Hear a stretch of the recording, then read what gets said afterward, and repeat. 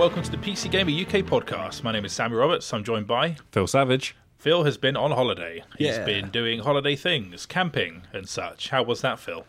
I got sunburned and the sea pushed me around. It's always sad when you get hideously sunburned, isn't it? Like, there's a lady who serves me sausage rolls in Greggs who looks like, I don't know what happened to her, that she journeyed to the centre of the sun in some kind of expedition, like in the film Sunshine.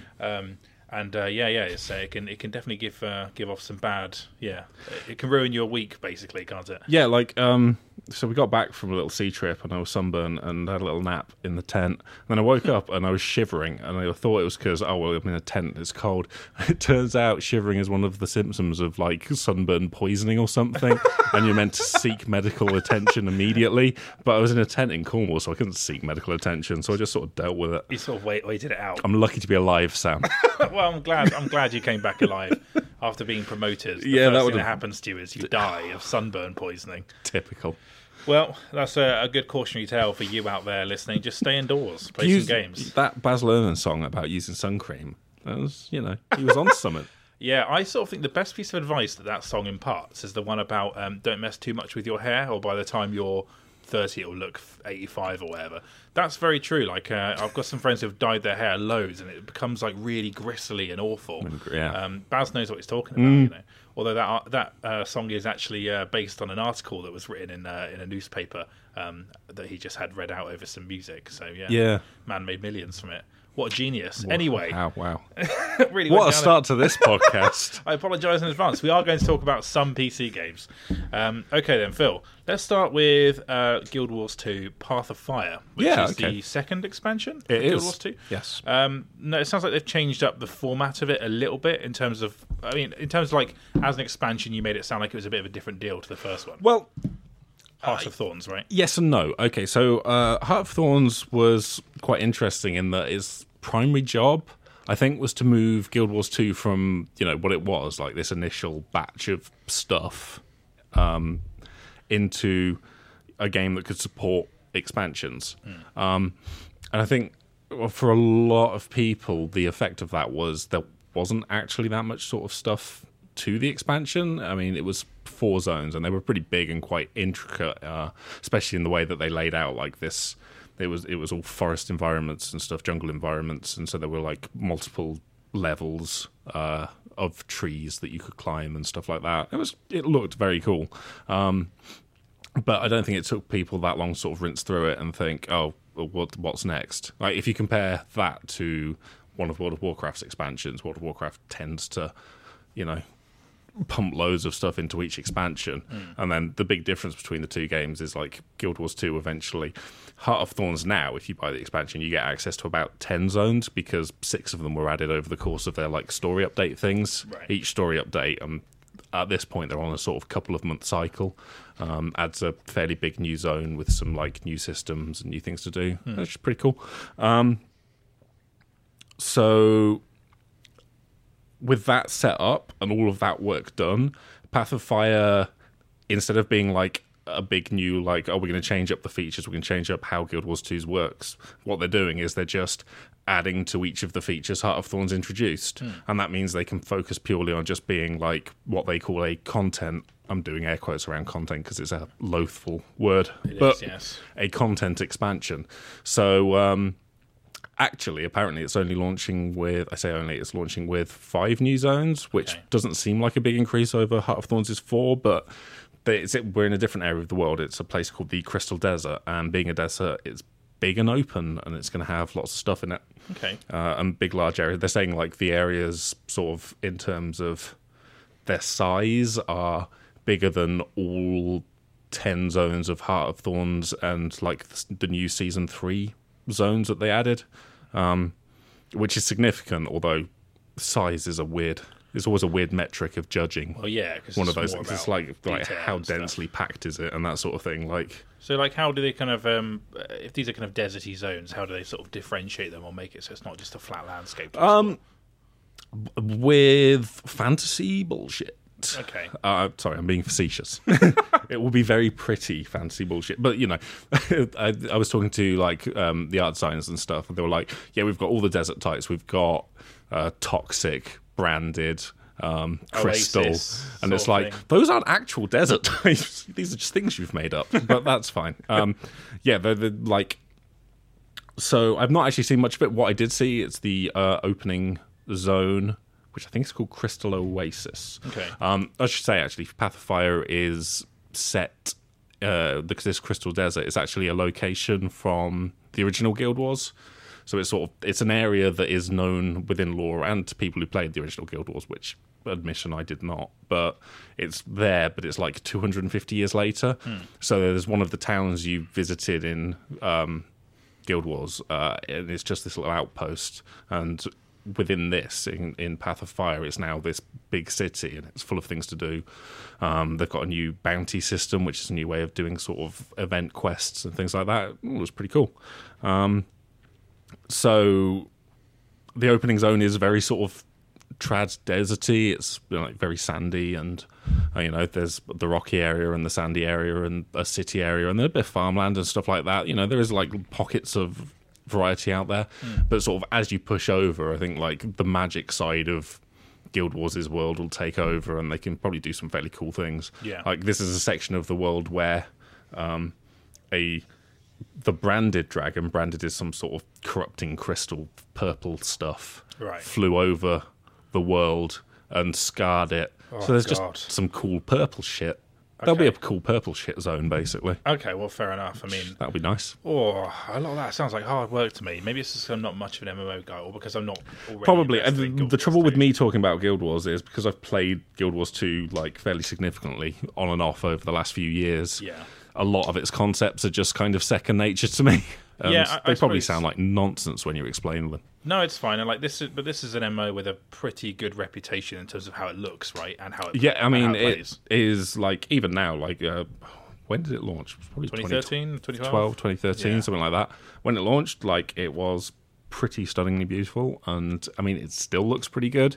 I mean, you could put it against certain Korean MMOs, like, which a lot of them do seem to dial in on graphical fidelity, probably to hide the fact that there's no actual systems there, Right. beyond just grinding.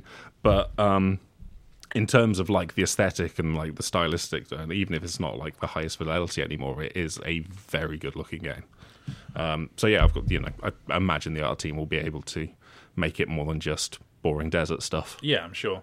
So is this the sort of thing that you wanted from a Guild Wars 2 expansion? Do you think that's the right direction for the game? Yeah, I mean, I'm not really sure what I wanted, because I think it's what a lot of Guild Wars fans are interested in. Like, looking at the reaction, there's usually a lot of negativity to Guild Wars 2 posts, not necessarily to the community, but just to how people view that game, especially because I think a lot of people, a lot of Guild Wars, the original hardcore fans, they just do not like the sequel much, because it does change a lot of things. It's become more of an MMO. It's not quite the same in terms of combat and stuff like that. Yeah, first one isn't really considered an MMO, right? No, I guess it's more of a Destiny type thing. Right. You didn't put caffeine on, Sam. I did though, Phil. Oh, no. I did. I definitely did.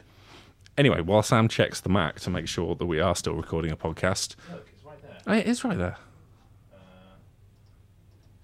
Anyway. So yeah, I'm not sure entirely what I wanted. I didn't really have any like major expectations. I think just having a big chunk of new stuff is a fine way to go. Yeah. And within that, they're trying some new things. So like, I guess the big new feature, the thing that you can say, oh, this is something that we've not seen before, is mounts, which MMOs do tend to have. If you're not familiar with the game, you might be thinking, well, how did it get 4 years into more shit 6 years into its life cycle without having mounts? But it's a game where it's not really about journeying to places, unlike say World of Warcraft, where you've actually got to physically move to between zones and take transport and stuff like that. It is you can teleport anywhere in the world for basically 1 or 2 silver, which if you've played it for 30 minutes, you'll have more than enough of that to travel wherever you want. So it's more about the kind of novelty of owning them, I guess, or having them. Well, actually, it's more. There is a parallel with the Heart of Thorn system. Heart of Thorn's introduced gliders because they were pushing the, again, air quotes, verticality of those areas. So you got hang gliders, and you could just sort of glide around over these air swells. It's standard video game mechanics. Remember that bit in Assassin's Creed 2? Oh, it's when fire makes you go Where higher. fire makes you go up. Yes. Sort of like that, but it's just like weird pillars of wind that makes you go up. Well, Zelda's got a bit of that. Or maybe they're inspired by it, I don't know. If you could buy a Switch in this country, Sam, I would know that, but you can't. But yeah, I guess any gliding systems have had this for a long time, Yeah. right? Yeah. So that was cool, and like people really enjoyed it, and it was one of those things where when it launched, you could glide in the Heart of Thorn zones, but you couldn't glide anywhere in the original zones because they hadn't been designed for gliders, and it was just really weird. Like multiple times, I would jump off a cliff in a zone that was part of the original game, and then remember I couldn't deploy my glider there and plummet to my death, and eventually ArenaNet just sort of relented and said, just glide in the old zones. You're right, okay. So that was cool. So mounts are doing sort of the same thing. They're not so much about the speed boost, which is what a mount's traditional purpose. They are more about specific traversal mechanisms. So the one I got to play with when I played it a couple of weeks ago was the Raptor, and it just jumps a long distance, which lets you clear larger areas and all the things you'd expect a thing that can jump far can do. Right, okay. But there's also one that they describe as a cross between a rabbit and a kangaroo. Again, it's going to be some fancy nonsense. Okay. And that can jump high. There is a floaty one that can skim over water. And there is a sand jackal wolf thing with rocks attached to it that can blink and can chain blinks so that you can use the mouse to sort of turn at 90-degree angles like on a dime and navigate around various obstacles like that. Yeah. So you can expect there to be jumping puzzles and things that will make use of each of these mounts' specific abilities. So yeah, it's a cool system. It's like the hang glide system where it is just a new interesting traversal mechanism, but there's 4 of them instead of just 1. So I'm actually quite excited about that because I do like fun traversal mechanisms. Just in case I missed it, it's like, and they get added to all of the existing zones of the game? Oh, yeah. They're not even umming and ahhing about it this time. Like, there will be a couple of zones, and there is with hang glides already, where like they are designated as no mount zones. There'll probably be a little sign added to the world that will have like a mount with a cross through it, just to say you can't bring a mount here because it would ruin what we were trying to do with the experience. Yeah. You won't be able to take mounts into instances that already exist. Like, you can't go into like a story instance from the base game and expect there to be mounts there. Yeah. Or the World v World or PvP like combat modes. But other than that, yeah, that'll be anywhere. And each mount also has this really cool thing called a disengage skill. Whereas like traditionally, like you're on your mount, you're running up, there's a pack of enemies, you have to get off the mount, do the fight, whatever. Each mount has a way to transition directly into the fight. So the Raptor has this sort of leap, this jumping tail swipe attack. Yeah. And you do that and you're instantly off the mount and you're just into the fight and everything's engaged and is ready. It's quite just like a cool actiony way to do it. It sort of fits in well with what is quite a fast-paced combat system. Okay. All right. So yeah, I'm looking forward to that for sure. That sounds fairly big chunk of stuff and significant overhauls to the game. I got to spend a couple of hours tooling around the map, but it wasn't necessarily the best situation to do it in because it's an MMO, and a lot of what is good about Guild Wars is sort of how these ad hoc kind of groups form to do the events and the event chains that are happening and do these big events. And we were just a room of 10 to 20 people, all going off in our own direction and not really able to coordinate to do the stuff. So it was actually quite hard to get a sense for how a map will play out when there's a full. Sorry, so many distractions. Apologies if you can hear some random fucking buttons being pressed in the background. We have no idea what that is, but it's very loud. Is that a speakerphone? It sounds like it, but or they're playing on one of those, what they called machines, the ones that like the MIDI machines to create MIDI music. Oh, of course. Anyway, yes, let us carry on. Yeah. Yeah, so it's hard to get a sense just yet about how it'll all play out, but actually it's not far off release as well. Oh, really? Later this year? September 22nd, the expansion will be out. And there's a public demo of what I saw during the event, including like the open world zone and that on August something. I want to say 11th to 13th. It's Okay. in the post we've put on the website. I wrote for the website. Yes. All the Okay. information is in there. But yeah, I'm quite excited, and it's sort of worth checking out.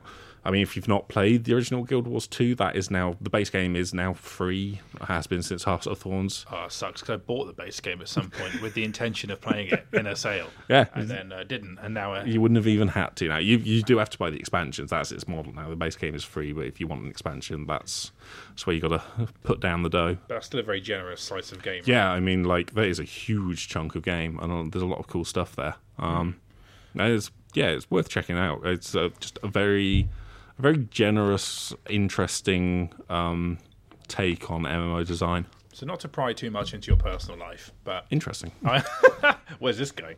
I understand that you used to play Guild Wars 2 a bit more as a kind of form of interacting with your girlfriend, right? When we weren't living together, when we were on a long-distance thing, then that was like a very good way of playing. It's like how a lot of me playing Destiny now is just like an excuse to catch up with a friend from back in Manchester from when I was living there. It's like, these sorts of fairly frictionless online games where, like, I mean, half of your attention is diverted by the game, and the other is just sort of you're having a chat and sort of catching up with people. Interesting.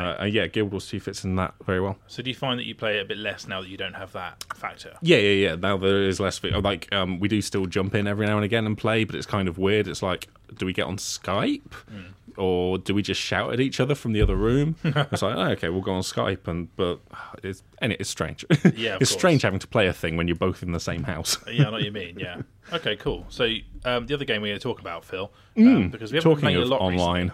Recently. Me and Phil have been meaning to play Tacoma. We haven't got round to that yet. Yep. So neither of us feel comfortable in delivering an opinion on it either way. I bought Pyre last night, but didn't play it because I ended up playing the Sexy Brutale based on your recommendation from last episode. But you recommended that last episode, which was a very strong recommendation, I feel.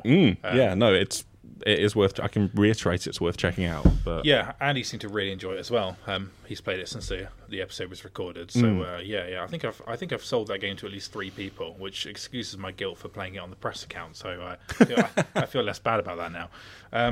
So the other game we're going to talk about is GTA Online. Yeah. The floppy appendage to GTA 5 that makes hundreds of millions of dollars for Rockstar.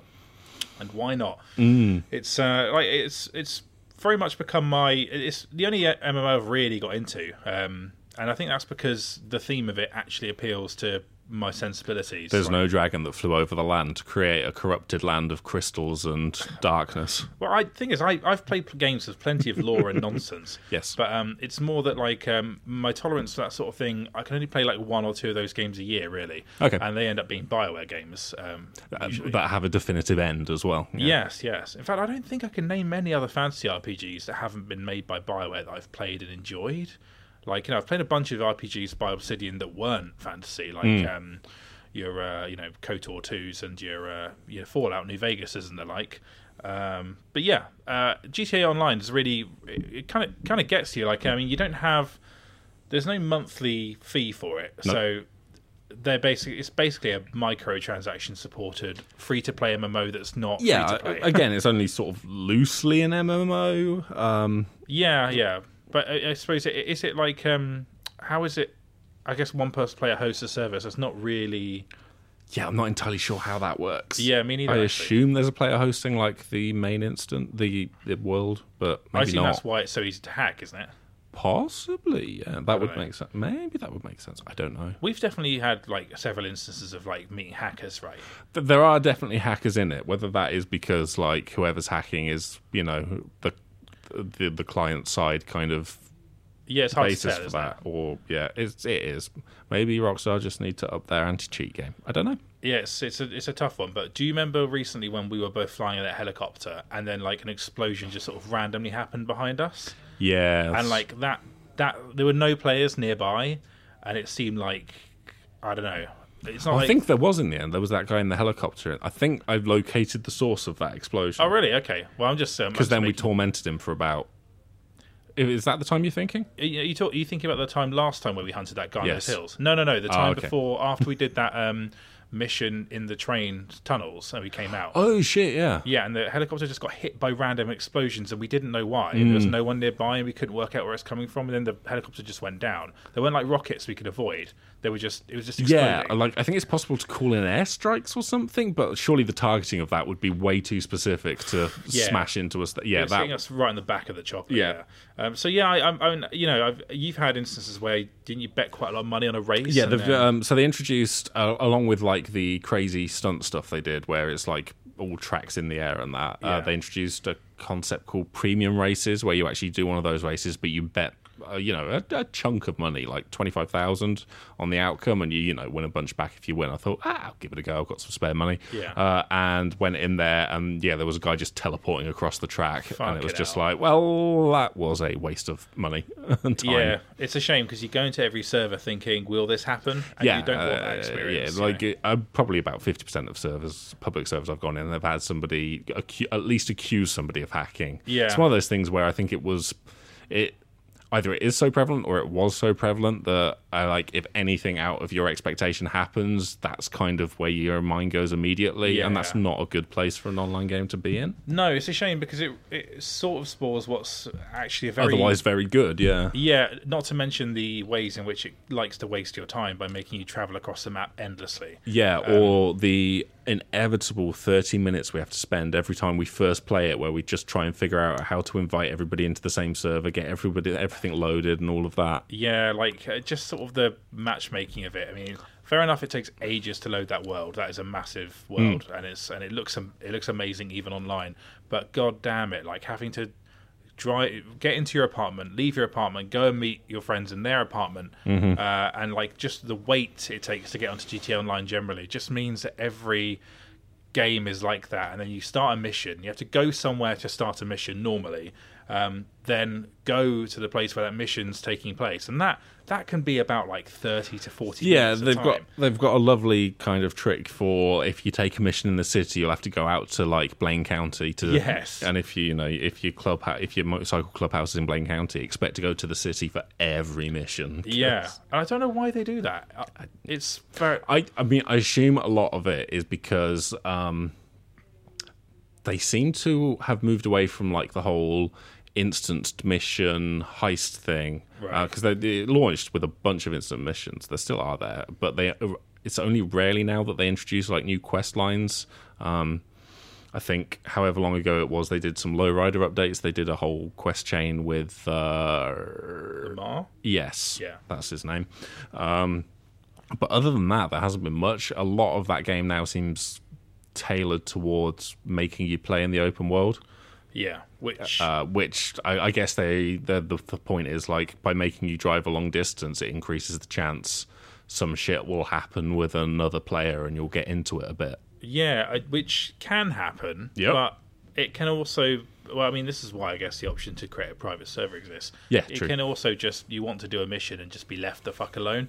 And they obviously it is funny from their point of view to just come in with a helicopter and start attacking you. But it might be that they've just blown up the vehicle you were using to do a mission, and you have to now go find another one, or Yeah, you very much got to be in the mood for outside interference, and I think there's tension there with sometimes you just kind of want to dick about with your friends. And it struggles a bit when you just want to do co-op and not the full multiplayer thing. And we faced a moment where that happened to us, and then we were like, should we create a private server? And we thought it wasn't worth the wait. Exactly. To have to start all again in all of our respective apartments and go and meet again and go and find the vehicles again. It's not worth it.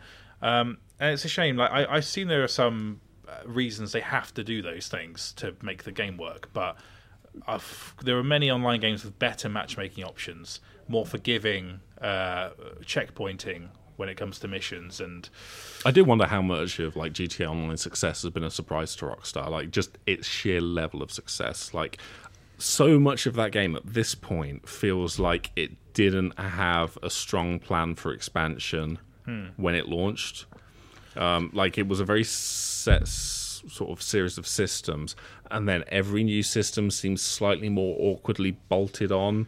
Every new...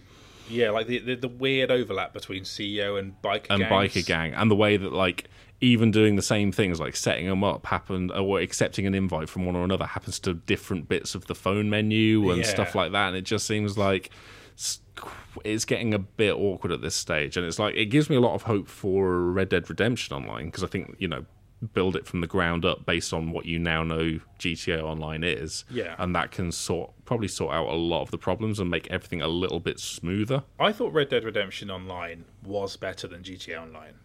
You mean the original RDR? Yeah, because they're doing like a big GTA Online style mode for RDR 2. But yeah, you didn't have the persistence really, or the owning property and stuff like that. You did level up by better weapons.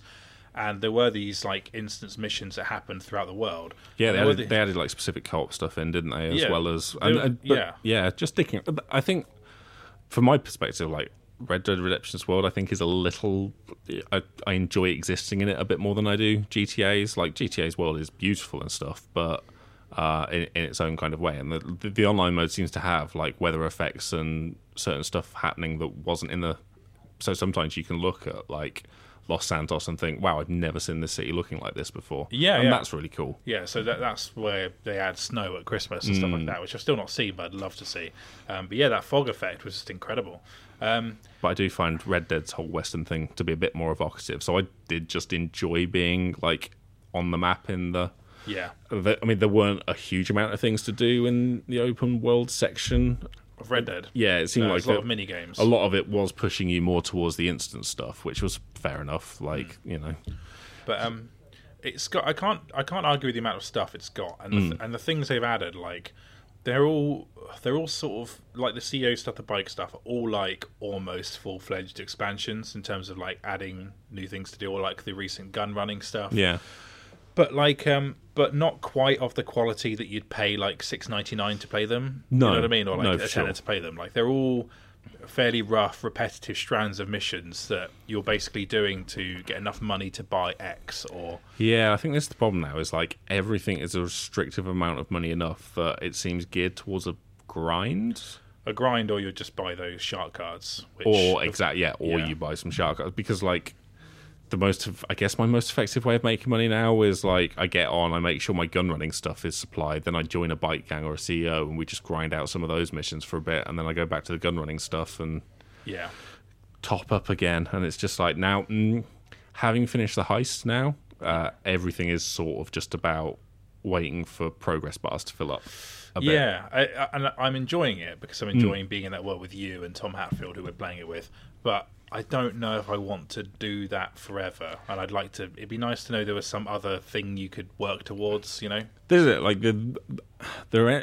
I think the way missions are laid out and like the rewards for them and stuff like that. Like there are real problems there, but like what works is some of those missions are still good because of what they kind of so.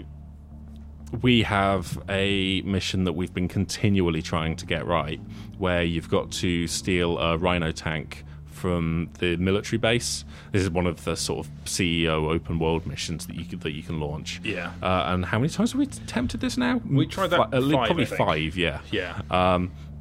To the point where the last time we did it, we attempted the tactic of getting. Was it you in the armored car? Yeah, there's an armored car that we lowered in with a helicopter with the magnetic hook. Yeah, with whatever it's called, the Chinook basically, with the 2 blades. So I could airlift you in your car into the military base, drop you so the military can't shoot you because you're in the armored car. Yeah. You drive to the tank, get it out, and then I was going to try and pick you up in the Chinook while you were in the tank and just fly out, because our major problem is getting the tank from the base to the drop-off location without blowing up. But the bit with the armored car and being dropped in actually worked really well. Yeah, that was because that was flawless. There's no easy way to get that into the base, and it was just like it's dropped off. I drove into the hangar, and then I was in the tank immediately. That was great. That was good. The bit where it all fell apart was I couldn't then pick the tank up with the.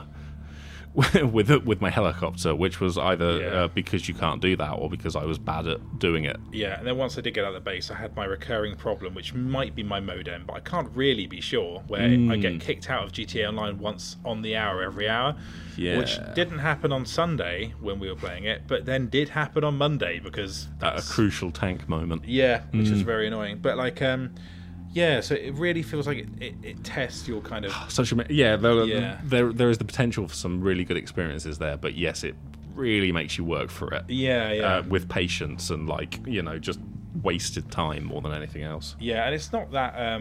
I found that when we were having that shootout with that guy in the Vinewood Hills, I found that, like, the shooting doesn't feel that precise, really, when you're in the open world. Like, it feels like... maybe it's just a bit of lag, but it felt like there was a lot of lag in just trying to pin down where someone was and landing a sniper shot, and that's not something I get when I play online usually, and that's, I don't know, maybe that's just a byproduct of the world being as complicated as it is. But yeah, it's not the smoothest, but it does still offer something that no other game does, right? Yeah. Like that tank mission, regardless of whether we did it or not, was incredibly exciting in the run-up. Yeah, it's one of those missions that we failed multiple times, but it doesn't really like quell our efforts to do it again. It was like, okay, well, it's not like, oh fuck, we've got to do the same thing over again and try and just make it this time. It's like, okay, well, what solution can we come up with this time? Because you've got the full GTA sandbox there at your disposal. Yeah, which is very cool. I think the solution, Phil, is that you drop off the Chinook next to either a plane or a helicopter, military helicopter.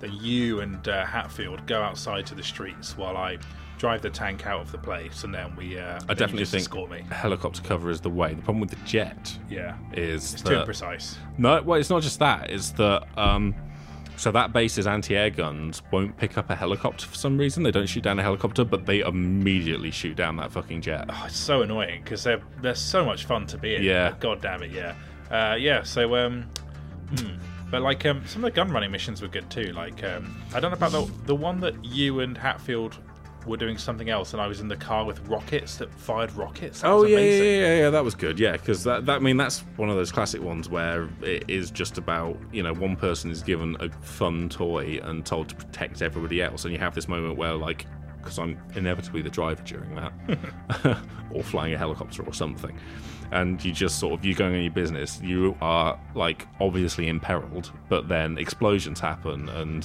you know, your mate saved the day, and that's... Yeah. There's just a very good loop, both like as a gameplay thing, but also emotionally, just like, "Way, we did it." Yeah, absolutely. I think I'm going to persevere. I'd like to get some of the better upgrades, better vehicles and stuff like that. Like, still considering whether to actually just buy a helicopter or like save up for one of the really fancy vehicles. But yeah, getting around that world as easy as possible would be nice. I still don't know why it's such a big deal to have like fast travel system in it. Like I think there is like, if you're a CEO, you can get a quick ride back to your office for $5,000. Okay, but god damn it, really. Yeah, I don't think probably not in all instances. Like, fair enough if you've got to drive to a mission area or something. Yeah, but like just going back to your house, your hideout, or like the bunker or something to do the admin bits. Yeah. It would be really nice if you, like, when you joined a game, if you hit join friend on a server, it said, do you want to spawn where your buddy is? And, like, just spawn in the car next to them or in their apartment or wherever they are. Like, just to be nearby. That sort of, like, quality of life improvement. The game needs a lot of that, I think. Yeah, no, it needs a lot of that. All right. But there's some cool stuff. It's, yeah, it's good, sort of. It is, yeah, and it's definitely changed what GTA will be in future. There'll be way less emphasis on the single player, I think, in the way they reveal these games. Quite possibly, yeah. Yeah, like my little brother has never ever played. I think I talked about this on the podcast last time. Never played the single player of GTA once, but he's played like hundreds of hours GTA Online. That's it now for people, you know. Yeah.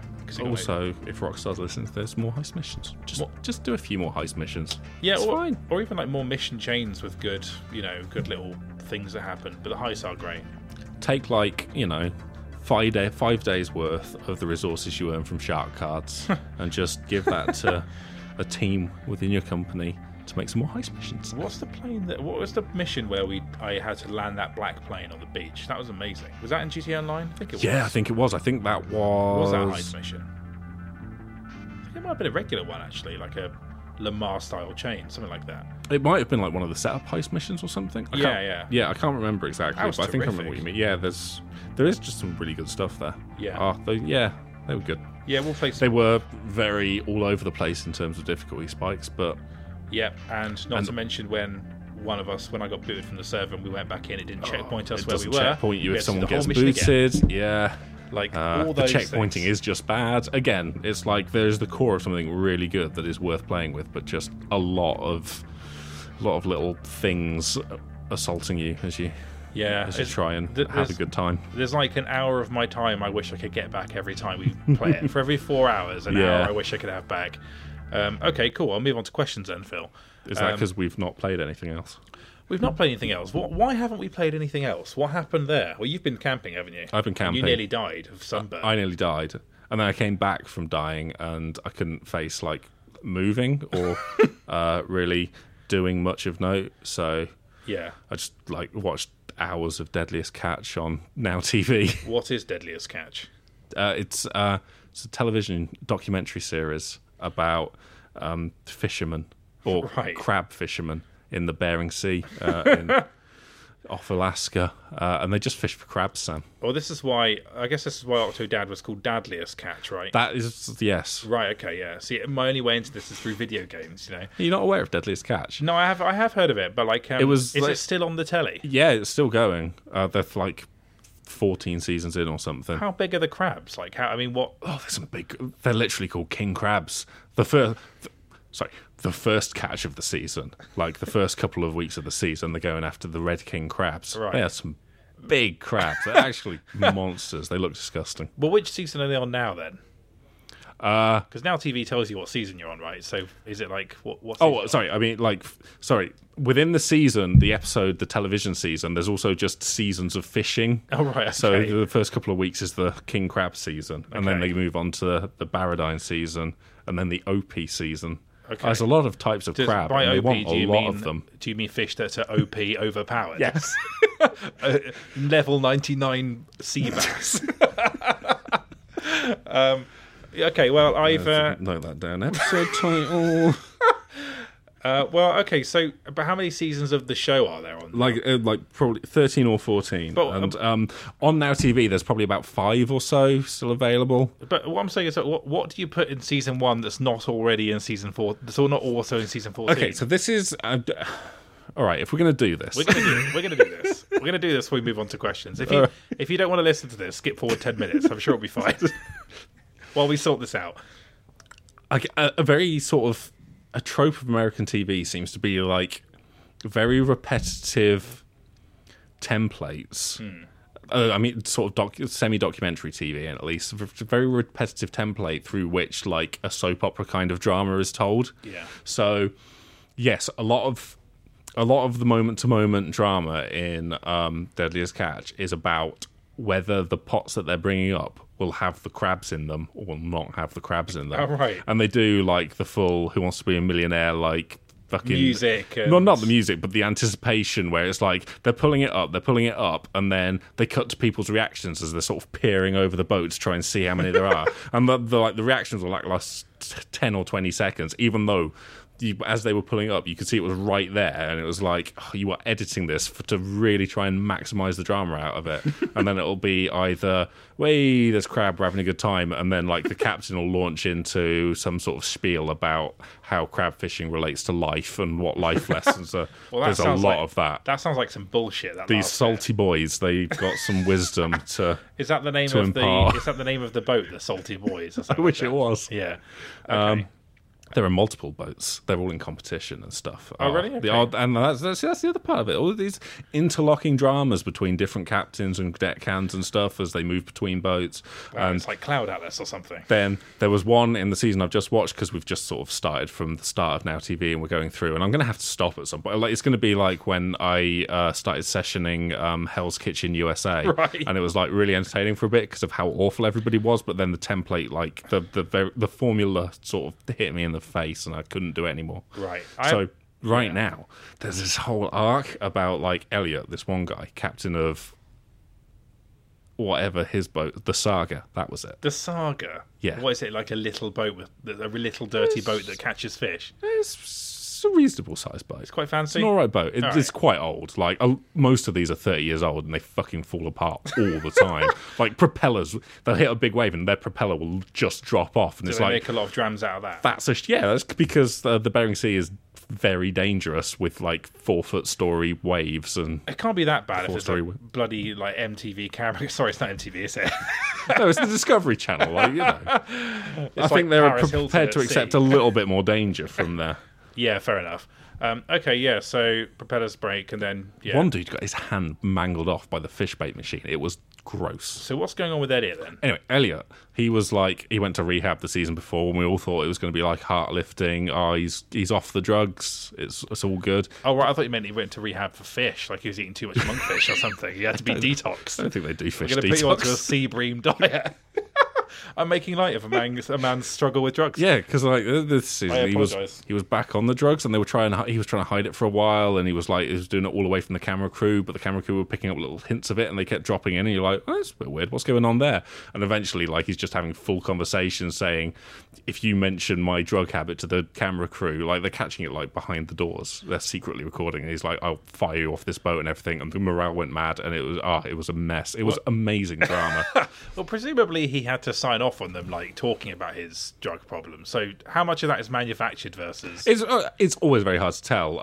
Like, I think he reached the point anyway where it was so obvious because he'd pissed the crew off so much because he literally wasn't in a state to drive his boat, so somebody had to do that for him, right, while he just acted like an idiot on deck. And there was so many people that most of them just sort of cracked and said, yeah, it's all of the drugs he's doing that is why he's like this. And they were just outright saying it, and he was getting increasingly angry. And wow. So I mean, good. I sort of get the urge for junk TV every now and then. And this is the thing, like, it's in that kind of ice road truckers. Yeah, Catfish, the TV series. Yeah, that's the one I got into. There's a whole genre where it is like trash TV mixed with documentary, mixed with soap opera, usually about very salty men doing hard labor in dangerous conditions. Yeah. And yeah, it's a nice combination of those three things, which makes it quite compelling. Well, that's for interesting. now. Well, by contrast, I've been watching The Handmaid's Tale. Oh, which so is yeah, it's like the opposite of that, I think. Yeah. It's very hard-hitting dystopian drama. That's actually too sad for me to with talk like about. a real message and stuff like that. Well, there's a message there. It's get Elliot off the drugs so he can I have guess a good so. time with his salty boys. If you're going to catch in a boat, don't be on the drugs. Well, that's a good lesson. They should make a game out of that. They should make like a first-person narrative game about being filmed by a documentary crew while on a boat. That would actually be a good game. Is like you're trying to do illicit things while a documentary crew's filming you, and how do you organise things so that you're not caught? You can do things like you've got to organise. You've got to think about ratings versus the safety of your crew. Like, Yeah. If like you make sort of Johnson your cabin boy, I don't know if they have those. Sorry, I know nothing about boats. No, this is good. This is good. Keep going. Let's say he puts his hand in some machinery and that makes ratings go up like 1 million week on week. Like, But you've also got to pay like for his medical bills and stuff. So it's like a bit of like money management, and Right. So you've got to keep your crew alive. But how far would you let the drama go in order to like? Would you push someone from deck to be eaten by like a giant eel? They don't eat people, do they? But just some large This is creature. good.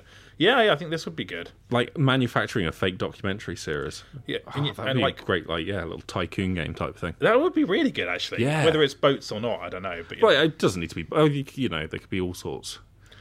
well, There's the kitchen one. There's the dangerous trucking one. yeah. There's the catfish one where you've got to kind of ruin people's lives a little bit in order to tell the story, but it's probably not true, so it's fine. You seen Catfish, the TV series? I haven't seen that one. That's not about fish, sadly. Oh, what? It should be, but it's not. Did you see the film?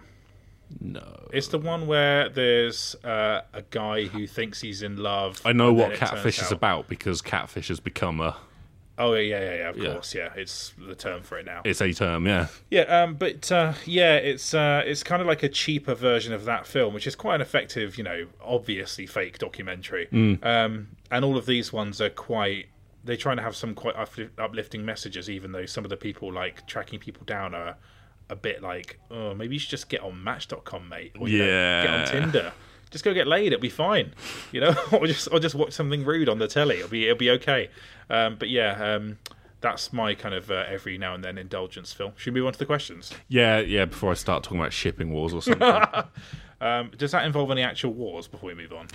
It's like Storage Wars. It's in that sort of brand, but it's even faker somehow. Oh god, Storage Wars is the worst. I know some people really love that. Some people really like that. There's Shipping Wars is like the trucking variant of it, where they've bid to.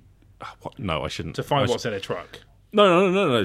They bid on deliveries that people want doing. So they're like independent contractors who are bidding against each other to take somebody's fucking 2,000 duck decoys to Oregon. Yeah, sorry, where Solid Snake can find them or Hitman can find them. Yeah, I don't know. Yeah, okay. And so that was a thing that happened. All right, and then most of them are bad at it, and it's like, it's funny. One guy there was one sequence where a guy bid the complete rookie one. They've always got a complete rookie one, and Jarrett, the rookie. Jarrett.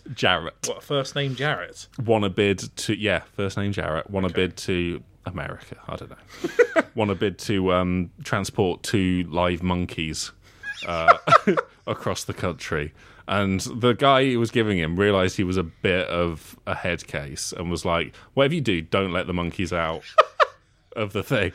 And then he realised He let the monkeys out, didn't he? Well, so this is a guy who sleeps in his van, and he realised that sleeping in his van with 2 monkeys, even if they're in cages, probably isn't good. So he tried to check into a motel or something, but none of them would accept, like even the ones that would accept pets, when he went, their monkeys would hang up on him. Because, Right. Couldn't he just sleep in the cabin? So he snuck them into a hotel. What, live monkeys? Live monkeys. He snuck their cages into the hotel, and so he gets them up there, and they're just making loads of noise. And his neighbour, the guy in the next room over, started banging on the wall, going, "What's the noise in there?" So to calm them down, he lets them out. He opens the cage, and then there's just 2 monkeys loose in the hotel, and you just think that. No one is actually this stupid. This is the fakest thing that has happened in any documentary I've watched. It's very entertaining, but none of these decisions are things that an adult human would do. Or indeed that a film crew would allow to happen. Well, I mean... Monkeys can be very dangerous. That is true, yeah. But yeah. They're only small, but... Okay, right. They were bouncing around, they were knocking everything over, lamps were smashed, mess was made, noise happened, and then the manager kicked him out, and he was like, why would you even do this? Well, I don't understand why, if he had the monkeys in cages in his lorry, why couldn't he just sleep in there too? If they're going to be in the hotel with him anyway. What is the thing? Why didn't you leave the monkeys in the van? Yeah. And go to the hotel on yourself? Wake up at 3 a.m, feed them. Because he's the rookie. He's not like one of the salty veterans with Chad, their fucking grey hair and glasses and their big rigs, and they're a lot of T-bone steak. Yes. Okay, well, there you go. That's Storage Wars, which is available now. Shit, this is a podcast about PC games that we're recording now. That's fine. We're going to go back to talking about games now, Phil, so that's fine. Please. Welcome back, people who zoomed forward 10 minutes. I hope you enjoyed that. Here's a question for the pod. I love the chunky, visceral reload sounds and elaborate animations in PlayerUnknown's Battlegrounds. The generally weighty feel to the kit is really pleasurable. The crack of a rifle in the distance makes me both crap my pants in panic and spray my shorts with pleasure. Note, those were in inverted commas. What a visceral image. Are there any other games that stand out to you as having great weapons, reload sounds, and animations? That's from N. Brady Easton. Oh, nice. Yeah, so I think the obvious one is Doom of late. Doom of late, yeah. The shotguns in Wolfenstein: The New Order. I found a lot of I found the contrast, because it came out at sort of similar time, between the guns in Doom and the guns in Titanfall 2 very interesting, because Titanfall 2 goes for a very sort of... It doesn't make the sounds overpowered, it makes them very subtle to go in with its kind of high-tech whole accuracy type thing, which I found very enjoyable to shoot, but for a completely different reason to why I normally find guns enjoyable to shoot, which is they are Doom / Wolfenstein monsters. Yeah. Yeah. I'd say I was actually just talking to Phil earlier about in Half-Life the feel of when you use the gravity gun to pick up a razor blade in Ravensholm, and whether if you shoot it through people, if you carry it and just run it into enemies to watch them blow apart. That's the most satisfying thing you can do in that game, in my opinion. That is a great use of that tool, and and it feels exactly as you want it to as a player. I really like the mines in Bioshock 2. You know, those ones, so you can throw mines everywhere, and like they all just sort of like clunk and go off, like when Big Daddies are charging you or whatever. Because that whole game is about setting up traps, isn't it? Yeah. And then and then turrets, and then people run at you. And the drill feels really good in Bioshock 2 as well. Actually, the Big Daddy drill, I'm fond of that. That was a good weapon. Fear's got some good guns, good machine guns. Yeah. Although Fear is, of course, just the kick. It's all about the kick. Yeah. Good kick. Battlefield. Here's a deep cut. Battlefield Bad Company 2 Vietnam's mortar is amazing. The so deep kind of airy thunk that it lets out when you set off a mortar is. I was working in a pub with my brother when Battlefield Bad Company 2 Vietnam was out. We were watching Storage Wars. No. Don't get reception in Cumbria. Anyway, sorry, Cumbrians. Love you, really.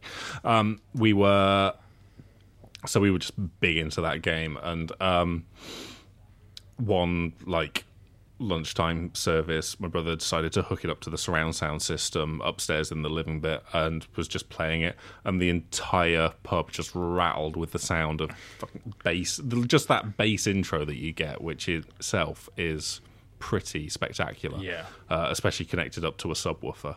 But yeah, that mortar, holy shit.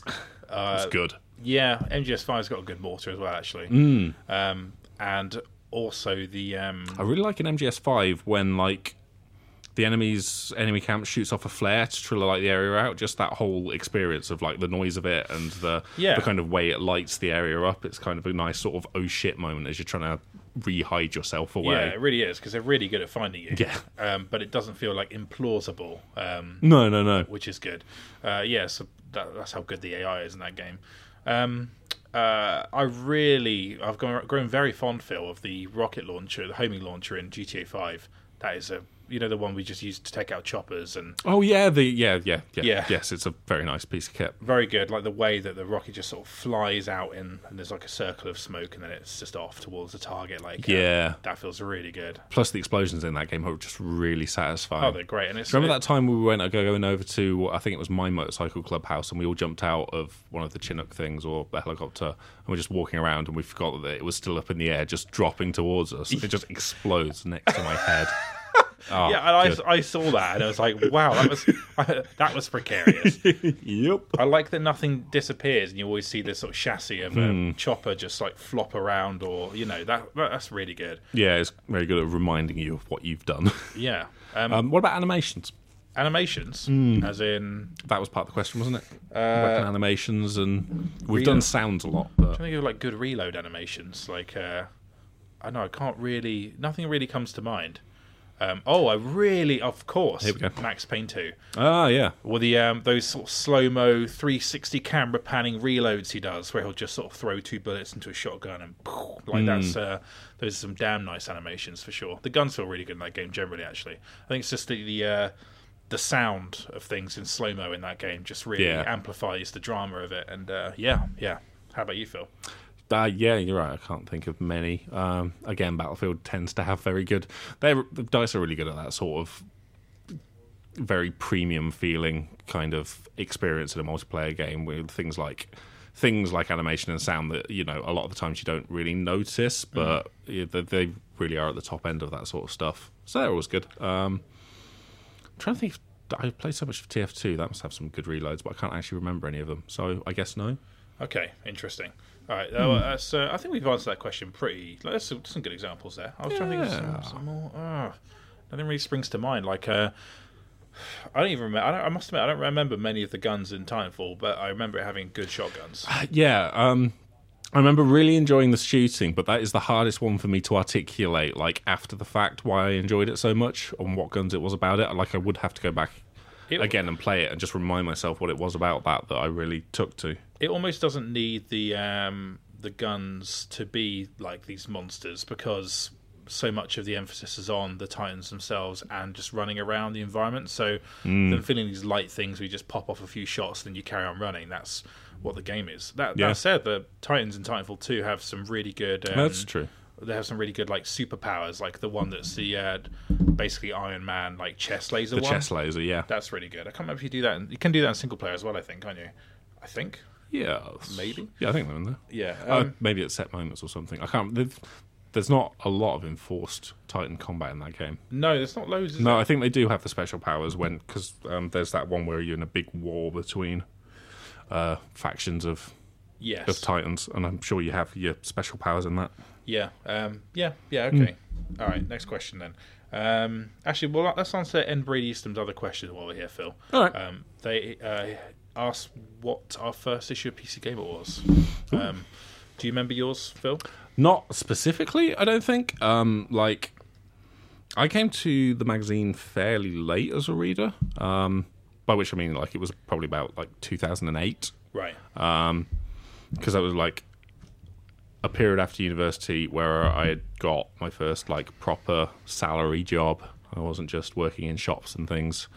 And it meant I was in a position to actually get a PC. As opposed to just whatever laptop I had at the time. So I was like, okay, I'm excited about this. We'll check out Steam. We'll see what PC gaming's like these days. And I went round to the house of a friend, and he had stacks of PC gamers everywhere. Right. So I just was like, oh, I guess this is the magazine you buy when you have a PC. So I did. And one of my earliest like memories of it influencing my purchasing decisions and stuff was... the original Mass Effect review, which I want to say was Tom Francis, but I'm not 100% sure on that. Yeah. But yeah, that made me very excited for a game that, even though it had been out on Xbox, I hadn't really paid any attention to. Yeah. And that was like, oh no, I have to get this. And it was good. Yeah, I paid no attention to Mass Effect at all till when I was in the old Imagine office working on Play Magazine, which was a fairly miserable experience because the PlayStation 3 was doing badly. Oh, of course, yeah. So basically, whatever console was doing well, your mag was more fun to work on because you had the games. So X360 was the one at the time, and someone was playing Mass Effect, and I just remember seeing Liara talking, and like in the open world, I think it was in like one of the planets, and I was like, well, oh my god, this looks like a TV show or something. It's just the colours and the. You know, that leap between KOTOR and Mass Effect was just huge, you know. But yeah. Whereas we had Uncharted, which was obviously good too. But so do you remember what was on the cover of the first issue you read, Phil? Oh, I don't. It was probably like Wrath of the Lich King or a Total War or something. Yeah. No, I don't. I'll probably find out as you know, we continue to dig into our archives for the magazine issues. Yes. Because we do the... permanently on the 2007 at the moment, but yeah, I don't know how we got locked into that though. Like we were meant to do it, so do you want to know how we got locked into that? Yeah, go on. It's because 2007 is the first year of magazines that is available on our PDF libraries on the server. Okay. So anything before that involves going into a room that's actually near our podcast studio, which is usually locked, and that's slightly too much effort for step too far, a third of a page of monitor.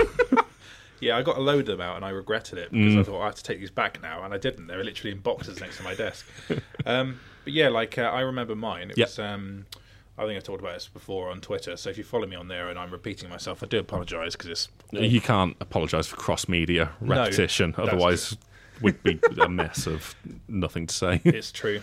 So my first issue was the Half-Life review issue, which has this very garish, like red version of the logo on like a yellow background with these kind of like scorch marks in the wall. Yes. And like it looks extremely 90s, but like it did look like an event cover, you know. For sure. I think sometimes just having a logo like that just can make something feel like that, and can really jump off and you remember it. But I remember just reading about. I remember just the tone of the mag really grabbed me. And from there, I read the mag kind of non-stop till about 2002, and then my dad couldn't be bothered to upgrade his PC. He wasn't willing to spend cash on it because he wanted to buy a holiday home, which is fair enough, I guess. But I was kind of livid because, you know, I remember like Empire Earth really struggling on my old PC and being like, oh, this is it for me now. I came back to PC gaming about 2008, like you did. Although it was in a reasonably bad state at the time. I remember PC gaming. Yeah, I jumped onto PC gaming in earnest once again, like at the lowest point of it, I think. Yeah. So it started turning around again in about 2010, maybe 2009. You know, like basically 2008 was dire straits, and often you can tell that via the covers of the magazines at the time. Whereas it was like Games for Windows Live was but no, I've got lots of classic good memories of reading classic PC Gamer issues. I remember the Tiberian Sun cover that had like just a man's face on it. It was the box art, like that was really cool. Like the Darth Maul face version, which was for the Phantom Menace game, which turned out to be pretty bad. It's always been pretty good. Hopefully people feel that way about the issues I've worked on, but who knows? Yeah, it's weird because like it's hard to track. You're possibly even more aware of that, the kind of overall tone of the mag, when you're just a general reader. Like we're aware of the tone of the mag, but it's kind of hard to see to remember how it's charted over the years. Whereas I remember a very distinct like change in tone of official PlayStation magazine when I was reading that back when it was OPM 2. Yeah.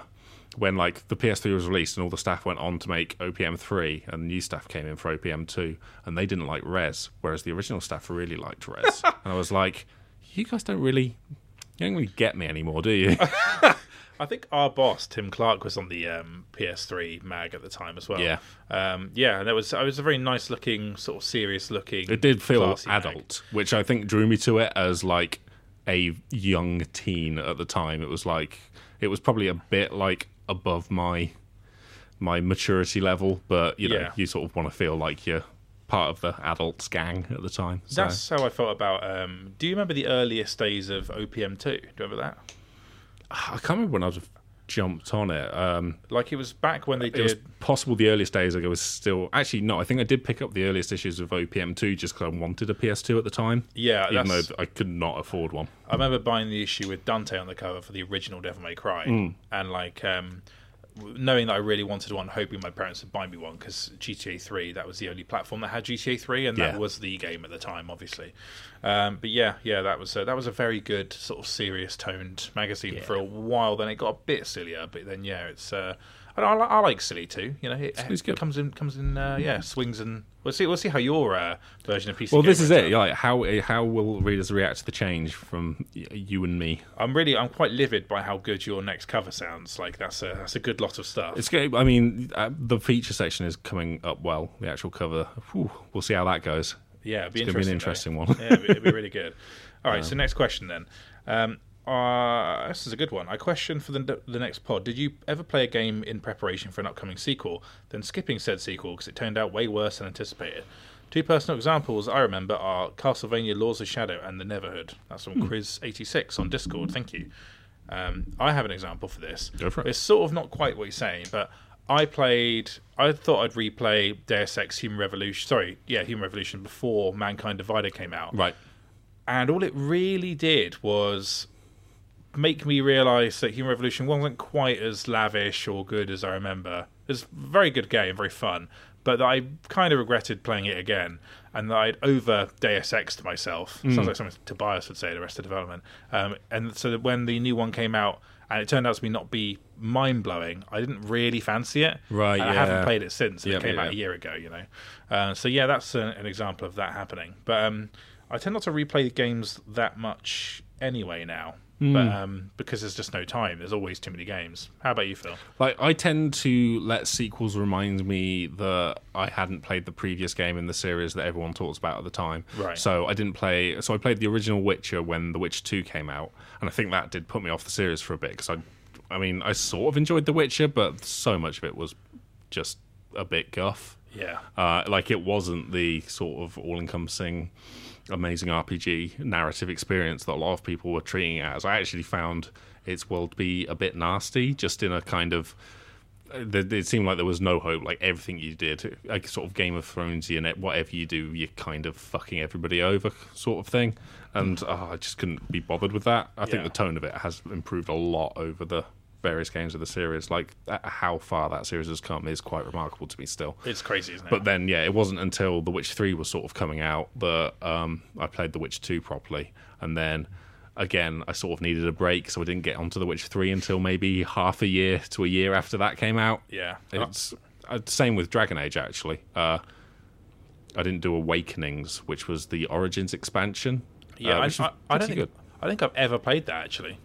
I did that around about when Dragon Age 2 came out, and then I didn't play Dragon Age 2 until like just before Inquisitions came out, and then I had to play Inquisition because I reviewed it, but I was playing a lot of Dragon Age in a row at that point. That's fair enough. I've played every Dragon Age expansion except for minus Inquisition, except for Awakenings. Like I did the terrible Darkspawn Chronicles one. Oh, Return to Ostagar and all those slightly average ones. There are a lot of bad Leliana's guff. song, that was bad as well. It's pretty bad.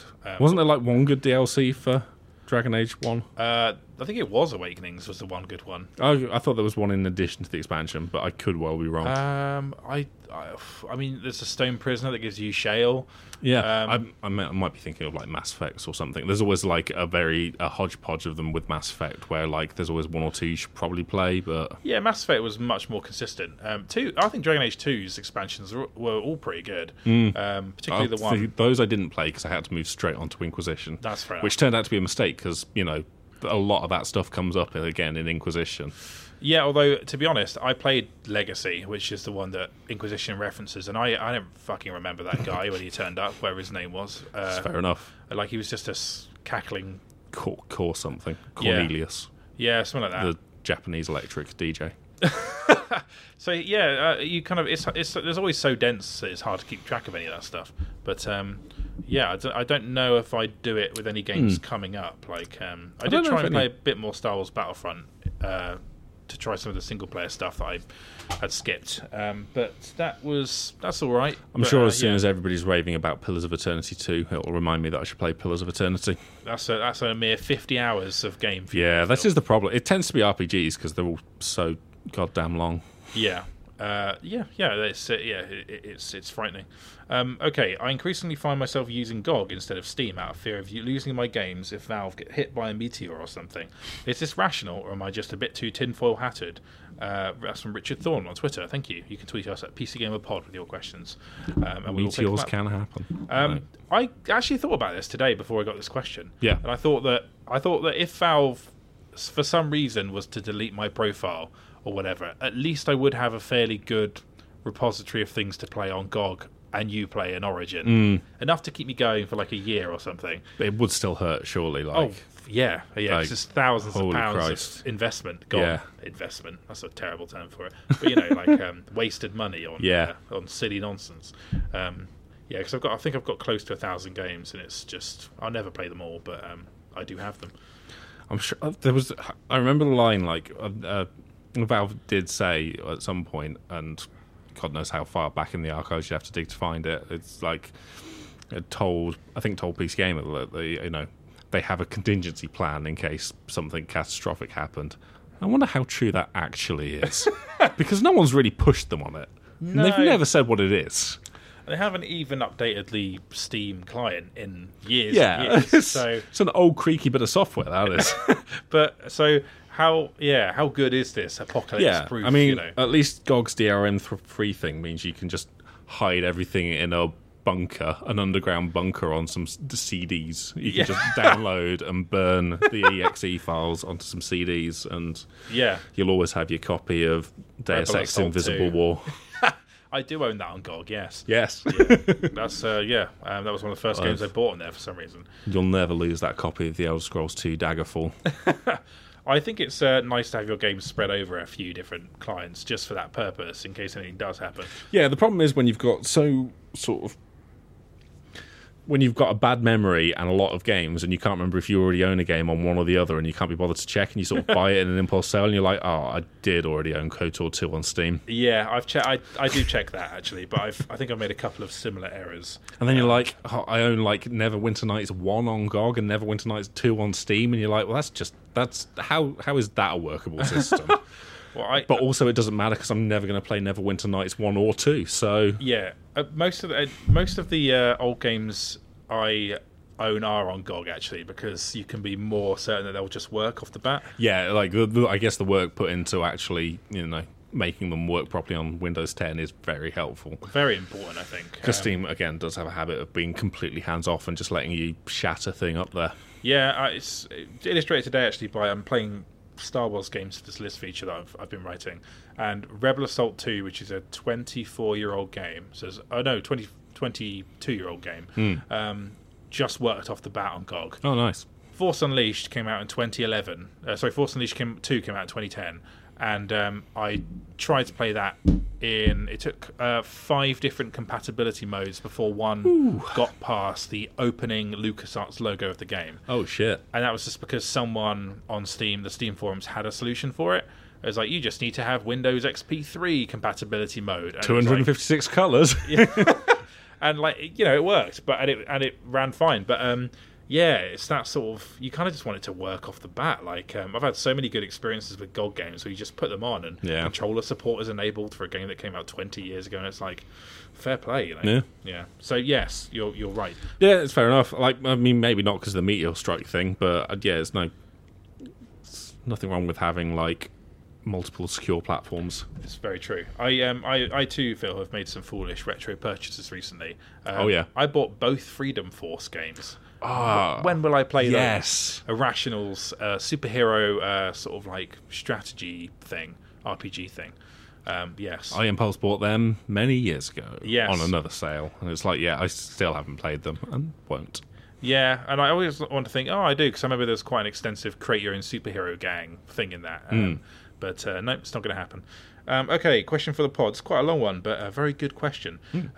What do you think about the future of what I've come to call ever games, primarily multiplayer games that have no definitive endpoint and rely on a large part of their audience to continuously play them throughout their life cycle? I ask because recently Gigantic came out, another ever game, and despite being very interested in its premise, I'm ultimately foregoing it.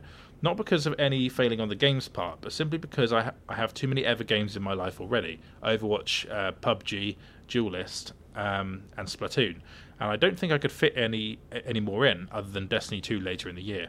It seems to me like there are more of this sort of games around than ever before, and I can't be the only one facing this dilemma. Do you think games of this nature are going to have to face an uphill battle moving forward solely for not being out first and securing a slice of your life? That's from Dream Daddy. So I have thoughts on this, Phil. Hit me up. I think it's going to largely... I think some of those... There's a bit of blurring there between the types of games they're talking about. So Duelist is a CCG. It's a card game, right? Yeah. Yeah, so I think that's on a slightly different trajectory. Although I think a lot of these genres are subject to the same kind of rules, which will be that I think they'll probably follow what happens with MMOs, where a lot of them try and a lot of them go away, and much as The Division will try to be a Destiny-ish thing and is kind of gone, even though it sounded like it reached a pretty good point by the time it had all been updated. But I think it will kind of leave 2 or 3 leaders in its kind of genre. So I'm talking here about Destiny 2 and Anthem, say, and Division and those kind of games, more than Overwatch, which is that's an online, that's an FPS. Yeah, but I guess you can also see it in things like Overwatch, and Battleborn just didn't seem to take off in the same way. Yeah. But sorry, you had points. Oh well, that was largely it. I think that a lot of them will die, and then we'll be left with the 2 or so victors of that genre, and I don't think that the release date is necessarily that important. I don't think being first or last matters. It's just being the best. Yeah, yeah. I sort of wonder. I wonder about failure in this instance, because Battleborn, not to pick on it, but I think you could easily say Evolve or one of these games as well. But yeah. Battleborn probably, almost certainly hasn't done what its expectations were. Yeah. But the question becomes can you get? You don't need to be Overwatch. You don't need to be drawing in Overwatch numbers to be a successful on-running game. You just sort of need to have enough people that you're profitable and worth persisting with. Yeah. I think a lot of this is, from a development side, is just going to be about having the right expectations. And the template for this surely is just what happened to MMOs, and everybody who attempted to beat World of Warcraft didn't, but has now found success being a slightly different thing, being a free-to-play thing. I guess not everyone does, though, right? Not everyone does. Yeah. But, some of them will die, but I think you could look up a lot of sort of MMOs from the past 10 years that you probably haven't heard or thought of, and they're still probably going, and they still have a community, but they're just a free-to-play thing that sort of just toils away in the background. Yeah. Even like FF14's community, I don't think is like massive. It's just like enough for it to be a success, you know. Exactly. I mean, FF14's community is enough for it to be a success of subscription thing, which is impressive. I don't think Guild Wars 2's player base is particularly huge. I mean, the base game's free now, so the numbers is impossible to work out, but as long as it's enough people for it to be a success, you know, it seems to be keeping ArenaNet alive, and they're releasing expansions and things, so that seems to be working out. And I mean, from a player perspective, like, yes, there are more of these games than you can play, and I think at some point, like, you just gotta, all right, just pick the one you like and persist with it, and if you drop some, I mean, that's fine. Yeah. Even if it's a really good game, it's fine if you don't play it. I think that's a shift in gaming as a whole that has been weird to come to terms with over the last like decade or so. Right. Because there was a period where you could as a one child and two growing up in a sort of era where there weren't as many games, just because releasing a game was a much bigger thing. Like, I could play most of the big PlayStation 1 games that came out, especially like the first party stuff, the stuff that really got a buzz in magazines and things. If there was a big one of them, you'd probably play it. You just can't do that now. No, it's actually impossible from the sheer amount of things fighting for your time. And these genres are oversubscribed, but that will cool off eventually. Just as like military shooters just became COD and Battlefield in terms of like that more mainstream focused. It's like, it's how much they need, because you've got those two, but then around the sides there's still things Armor and Rising Red Orchestra, Rising Storm, and stuff like that. Like, that's very true. And plenty of outliers, and there will always be enough people who, well, there won't always. Some of these are just going to fail badly, but the good ones will get enough people to sort of support them and have a decent community, even if they're not drawing in the Battlefield numbers. Like Rainbow Six Siege is probably a good example of that. I think that's got a decent life ahead of it, because I think it found the right community for it. It probably didn't take off in the way it needed to at launch, or the way they hoped at launch, just because it probably wasn't what a lot of people expected it to be. But it's held on to what it's got. It seems to, like, the quality of it seems to be holding on to a lot of people, and people really enjoy that thing. A lot of journalists were going on about that quite a lot, like 6 months after its release. 6 months to a year after its release. Most of them are shut up about it now because they're all playing Battlegrounds, but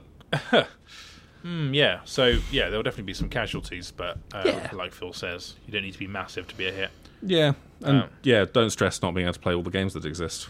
Get rid of delete your backlog. It's going to stress you out. I think so. There's more games than you can play. Just delete it. Enjoy what you play. That's why I'm tending to focus on 3 or 4 hour games now. And not play Freedom Force. Which will probably take like 20-25 hours. Although I do want to play an Acronox, Phil, to be able to have opinions to share with you on that. Okay, that'd be interesting. Because it's a game that honestly just passed me by completely, and I still only really know there's the game with the Planet's party member, and that really dumb screenshot that you put in the magazine that was that made the game look like it was Thunderbird's puppets doing melodrama. That's most screenshots from that game. All right, so our last question of the episode is: if real life was a fighting game, which fighter would you choose, and what would their super move be? Shit. Would it be any of those salty boys from Deadliest Catch? I bet some of them would. Yeah, they could like come in with their hooks, the not like Captain Hook style things, but they've got hooks for pulling the pots. They look vicious. Be like a Soul Calibur type thing where it's like a makeshift weapon. And you can drag a person towards you to do kicking. Yes. What if Ivy, instead of being like some weird fetish model, was a fisherman? So I didn't quite. I was trying to get my head around this question. We had a couple of different readings of this question, didn't we? Yes, I thought it was if you could be a fighting game character IRL and you had to beat people up IRL, what would you be? But then You think it's a real life figure? And I read it as you can take a real life figure and put them in a fighting game and give them the superpower. Right. Okay. Wow. I don't know. Like who might be good? I like the idea of, I don't know, maybe like. No, I don't like that idea at all. I was going to suggest maybe like a guitarist who could do music attacks or something, but that's kind of dumb. Who wants to pick the bard in a fighting game? Yeah, it's like the reason you don't see them in fighting games is because they're rubbish. Although they put Phoenix Wright in Ultimate Marvel vs. Capcom 3, and he's a lawyer. That's true. He's a lawyer doing some fighting, and Frank West, who's a photographer. Do we know any lawyers? No. Lawyers, I don't. No. I don't know anyone who's had that level of professional success. Everyone I know is a sad writer and and just despairs about the future. Which sad writer would be the best in a fighting game? Oh, I don't know. Rudyard Kipling. I don't know. Edgar Allan Poe, surely. Murder of Crows style bird attack, Bioshock Infinite. That's a very good suggestion. I mean, how historical are we going here? Because you could just pick Attila the Hun. He does all kinds of mad shit, doesn't he? That's true, I guess. But yeah, just pick a legit good fighter. Yeah, but I don't know what their special move would be. You know, I'm trying to pick something really novel. You could pick Usain Bolt, and he could do that attack that the Flash does in Injustice 2, where he grabs a dude, runs really fast, and plows them into the face of the Sphinx, and then throws them at a dinosaur. He could probably do that because he can run really fast. Got you. So yeah, I mean, he's an athlete. You know, he doesn't. I can't see him joining a fighting game roster, but that might be a good special move. What do you think, Phil? Yeah. Surely, like the entire concept of this this question, the actual answer is welcome to the entire concept of wrestling. Yeah. Do they have super moves in that? I guess they have special moves. They don't actually have superpowers because unfortunately physics exists. And, yeah, sure. Our world sucks. But what about the ladders and stuff that you hit people with? Do they still do that? Oh, they are. That's still there. Yeah, there's still like choke slams and tombstones and there's a lot of finishing moves are just a kick to the face, which I mean you got to say fair enough, really. It's a classic, isn't it? You know? Seems to work. It's vintage. If you kick me in the face, I would probably fall over. So yeah, right. Yep, same. I can concur there. Yeah, okay. So I'm struggling with this one, but I think that Usain Bolt answer is quite good. That was good. That was a legit answer. I don't know, maybe you could pick a footballer and they just sort of like Vinnie Jones or something, and he can both kick the football at them and act at them, and then which one takes off more of the health bar? In Vinnie Jones's case, probably the acting. Well, the acting is more of a debuff. And and a football-based attack does extra damage. Really open up the emotional wounds in preparation for... Yeah. So I think that is my answer to that question, Phil. Okay. I feel like I've lost my mind slightly. But yeah, I don't know what's happening. Do we? Yeah, okay. Should we just end the podcast? Just end the podcast. Very good. The next episode will be the first of our two. Actually, have I talked to you about doing this two? No, what's happening? We could just do it as a one-parter, but I was thinking of breaking the top 100 piece game of top 100, which is on sale now. Right. In the UK. In the UK, and will be soon in the US. Of doing a commentary of that over 2 episodes, because it's 100 games. 100 games in like one podcast is a lot. But then I suppose it could. Do you want to do all compressed. 100? Well, no, I was thinking of doing like one half of the list and the other half. We can figure this out. But either way, the next podcast will have top 100 related content. Yes. And possibly more Deadliest Catch commentary from Phil Savage. Nevermore. No? Well, no, I'm going to keep watching it almost certainly. So I can tell you how all the peeps are getting on. Yeah. Okay, cool. Well, now there's one. He reckons he can go and run his own boat, but like everyone's like, and he gets into a real tissy fit when like someone like says, "Oh no, you've got to go do your real job right now. You've got to go be an engineer because the boat's literally breaking. You can't run the boat just yet." Yeah. And he gets really angry, and it's like, Jesus, mate. I know promotions are good, but time and a place. Yeah, it's all right for you to say, Phil. You've just become editor of PC Gamer. Yeah, I know, but I didn't throw like a massive tiz when I wasn't. No, that's very true. Not publicly, at least. Okay, good. Well, that seems like a good note to end it on. Thank you very much for listening. You can contact us with questions at... What's the email address, Phil? It is... PCGamer@futurenet.com? Is it that one? No, it's letters@pcgamer.com. Letters@pcgamer.com. Mark your email podcast in the header. Put podcast in the subject, for the love of God. So we can look through. We can make sure that you're not just asking us about a RuneScape dog. Yeah, because otherwise you will be lost in all the questions about the RuneScape dog that Yes. we're giving away in the magazine. So... Yeah, which is on sale now. And you can also tweet us questions at PCGamerPod. You can find us on Twitter as well. We're not hard to find. I'm Samuel W. Roberts. Phil is Octada on Twitter. And you can also... There's one other thing. Discord. If you're a member of the PC Gamer Club, which you can find a link to on pretty much every web page on PCG on the website. It's not hard to find. It's not hard to find. You get a digital copy of the magazine, a free game, sometimes some other goodies as well, and also access to our Discord channel. We'd love to have you drop into the UK podcast thread and throw us some questions. Yeah. We always like to hear from you. And if you could leave us a review on iTunes, that'd be good too. Thanks And for tell listening. your friends. Yes, tell your friends and your grandparents. Word of mouth, it's really important. That's what other podcasts tell me now. Yes. Yes, word of mouth. Mouth words do mouth words. End of podcast.